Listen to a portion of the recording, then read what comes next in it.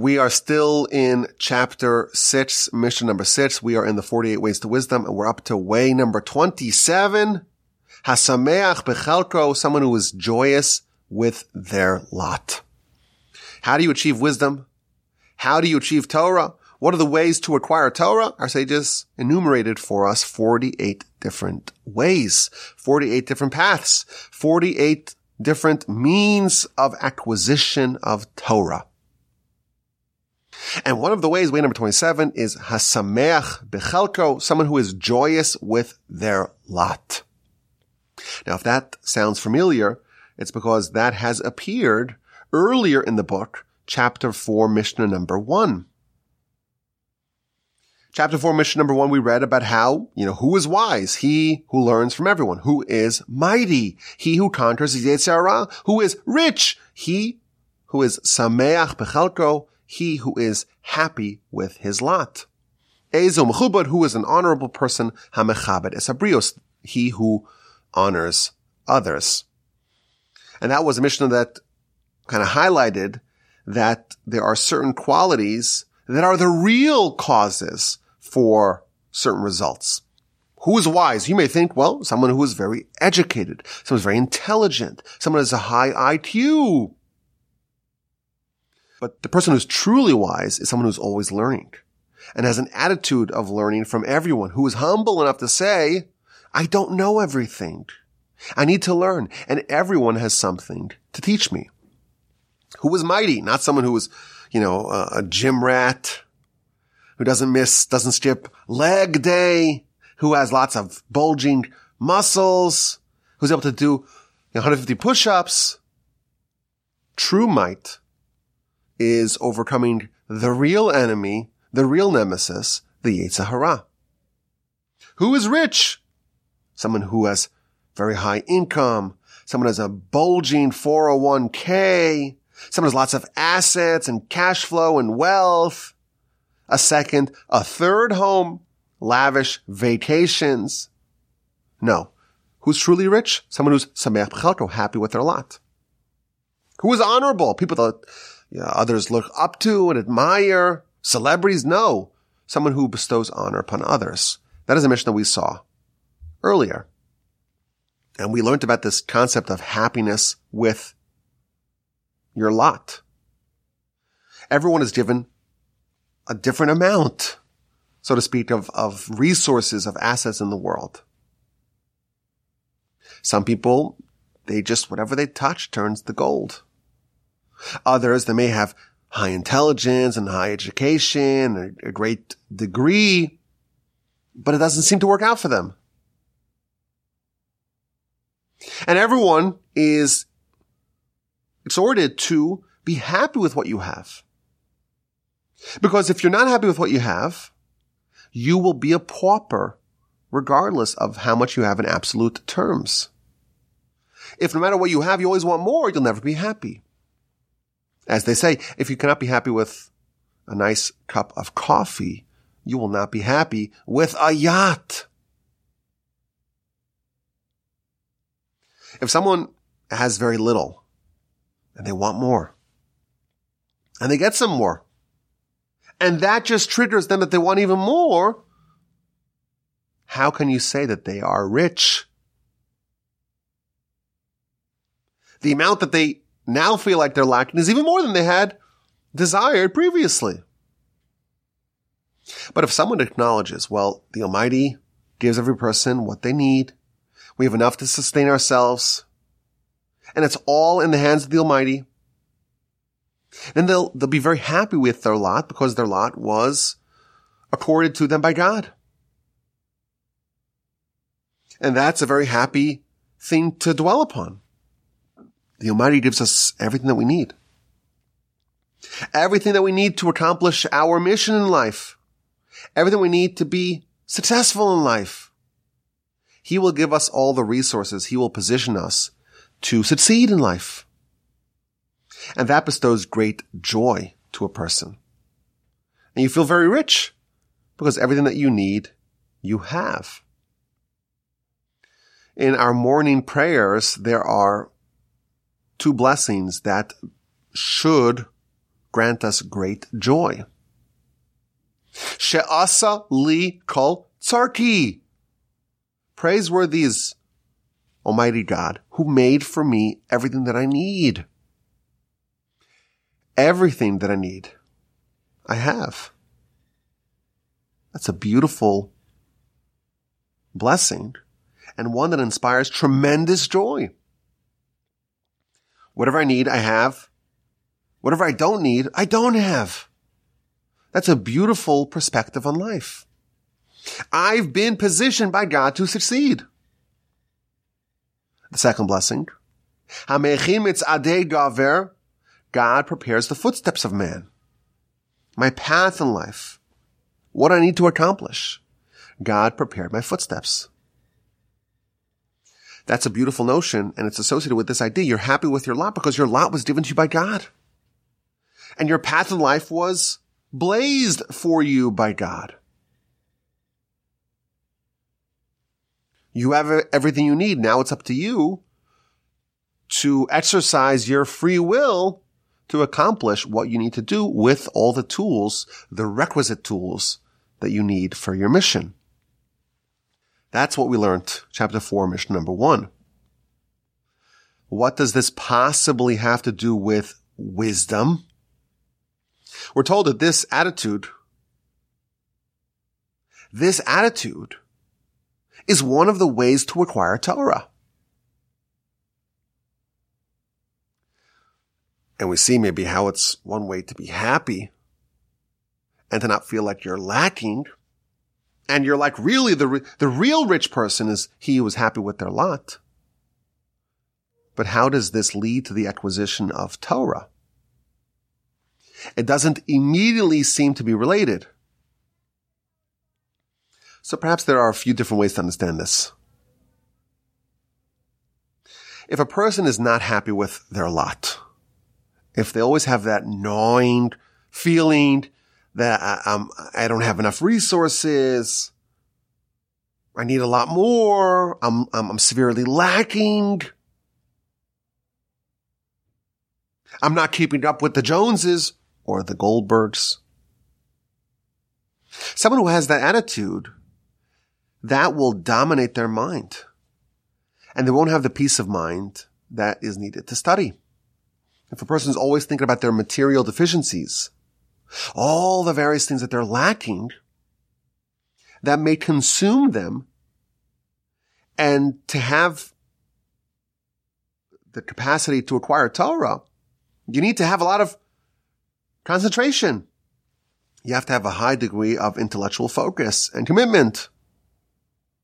All the great scholars who accomplished a lot in Torah, they were able to focus and to concentrate and to have a lot of time and focus and energy towards the acquisition of Torah.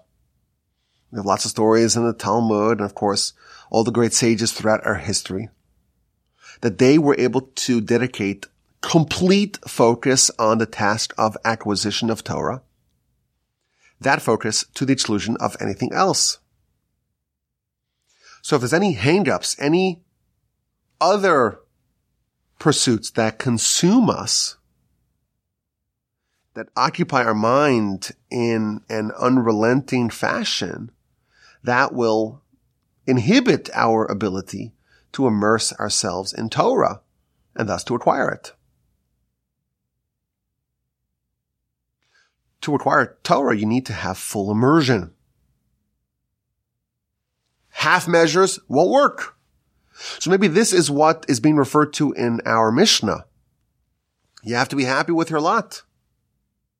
You have a lot, you have a little, it doesn't matter. But if you're happy, if you're content with your lot, then you will have the capacity, your mind can be receptive to Torah on the level, on the degree that would be required to actually achieve Torah. So this is idea number 1, that yes, we have the Mishnah earlier to be happy with your lot. And that's talking about, the physical and material gifts and blessings that you were accorded to by God. And that's also needed not just to be happy and to feel like you're rich, But also to acquire Torah, you need to have that peace of mind and that capacity, or that receptiveness to Torah. If that's gnawing at you, if that's niggling at you, if that's always bothering you, and you need to feel like you're always trying to, you don't have enough and you need to acquire more, well, you probably won't have the presence of mind to immerse yourself in Torah with sufficient dedication. But I want to suggest another approach. What does it mean to be happy with your lot?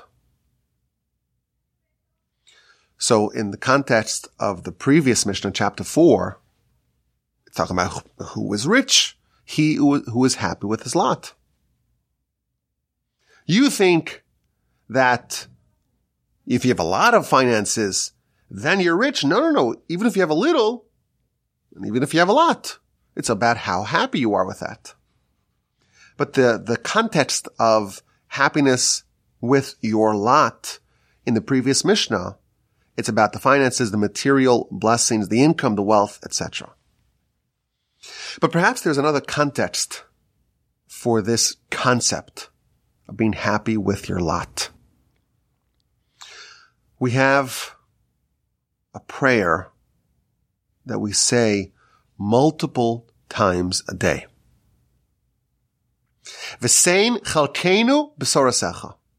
Grant us our portion in your Torah.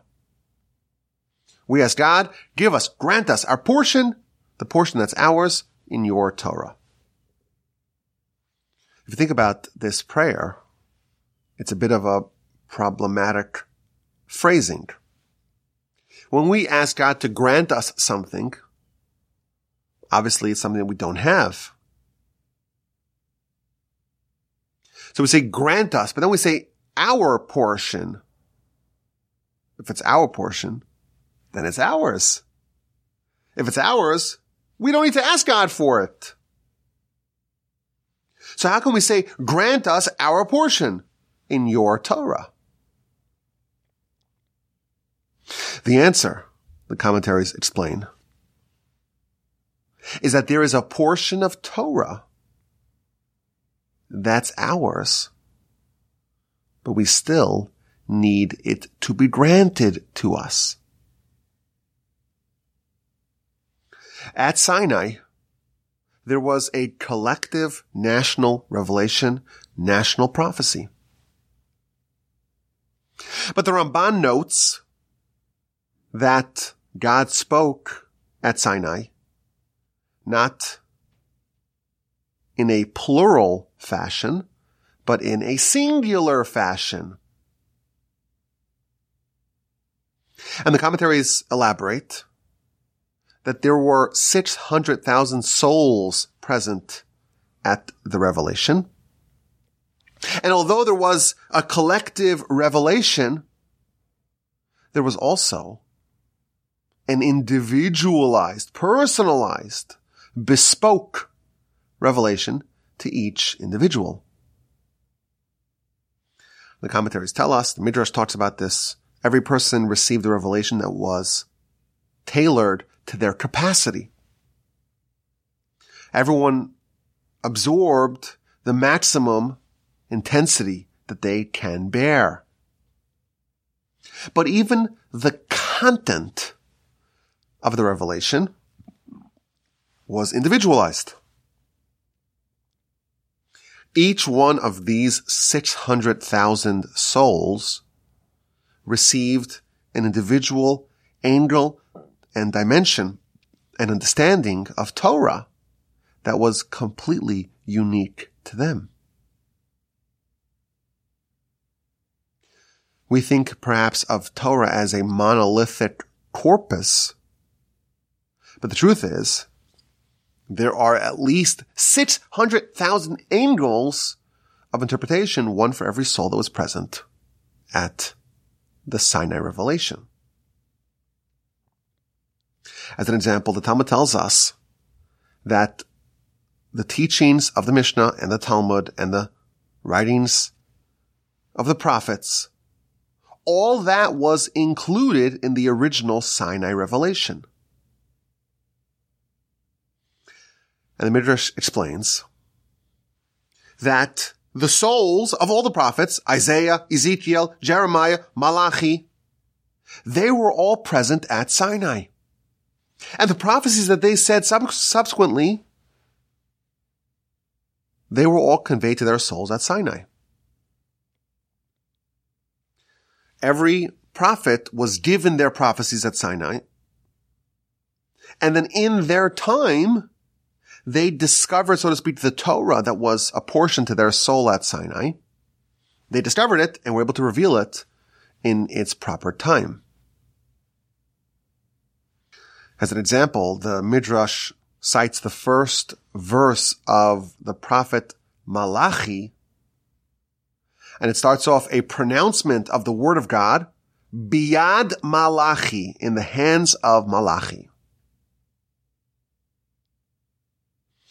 And the Midrash says, wait a minute, why does it say Biyad Malachi? It should say Biyamei Malachi, in the days of Malachi. Says the Midrash, no, this prophecy was not pronounced, was not conveyed in the days of Malachi. It was conveyed in the days of Sinai, 1,000 years before Malachi.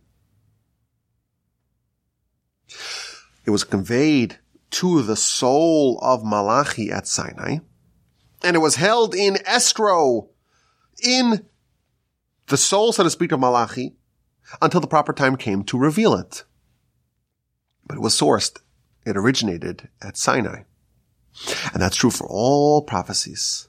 And it's true for the Mishnah and the Talmud. And it's true for every new novel insight that's discovered and that is revealed by any student of Torah throughout all of history. Even today, we're thousands of years removed from the Sinai revelation. We still have the capacity and we still have the mandate to discover the unique revelation that is associated with our soul ever since Sinai. And that's the prayer. Grant us our portion in Torah. The portion that has our name in it. Grant us the ability to rediscover that portion that was accorded to our soul at Sinai. Let us understand it, rediscover it, and be able to share it with the world. We have a Mishnah here that talks about the pursuit of Torah. 48 ways to acquire wisdom. What are we trying to acquire? We're trying to acquire Torah. Well, what does that mean? It means we're trying to acquire both the collective revelation of Torah, but also the individualized, personalized revelation of Torah that was accorded to our soul individually. There's the universal Torah, and then there is the personalized Torah. And we need to acquire both. Perhaps when it says to be happy with your lot, perhaps it's a reference to your own corner of Torah. You have to be happy with it. How do you find your personalized Torah? That's a very hard question to answer. Of course, we have the prayer to try to elicit divine assistance in that mission. We are told, for example, in the Talmud, that when a person finds a particular section of Torah that really resonates with them, they should spend a lot of time studying it. Why? Because the part of Torah that is associated with your soul is a part of Torah that you will have a preternatural attraction to. And therefore, if you find a portion of Torah that really resonates, and that is quite likely an area, a dimension of Torah that is associated with your soul, and you should make a major emphasis in it. But to do it properly, you have to be happy with your lot. Every person is going to be positioned to achieve their dimension of Torah.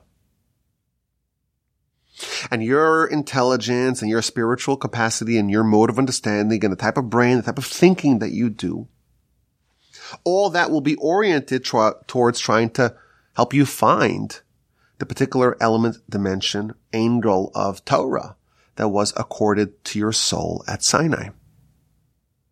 But let's say you want your fellow's intelligence. I don't like my intelligence. I wish I was as sharp, as clever, as creative, as well organized as someone else.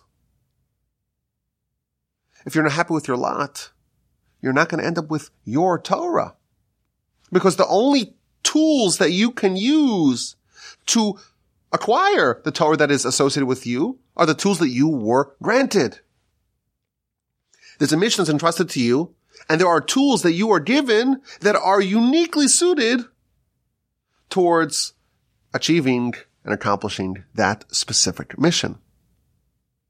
So if you start looking elsewhere, and you're envious of other people's abilities and their gifts and their speed of grasp and their razor-sharp intelligence, you are seeking someone else's lot, and you're not happy with your lot, and that will preclude you from accomplishing your dimension in Torah. You will only find what is yours if you use the tools that are yours to achieve that. And we remember, the Rambam tells us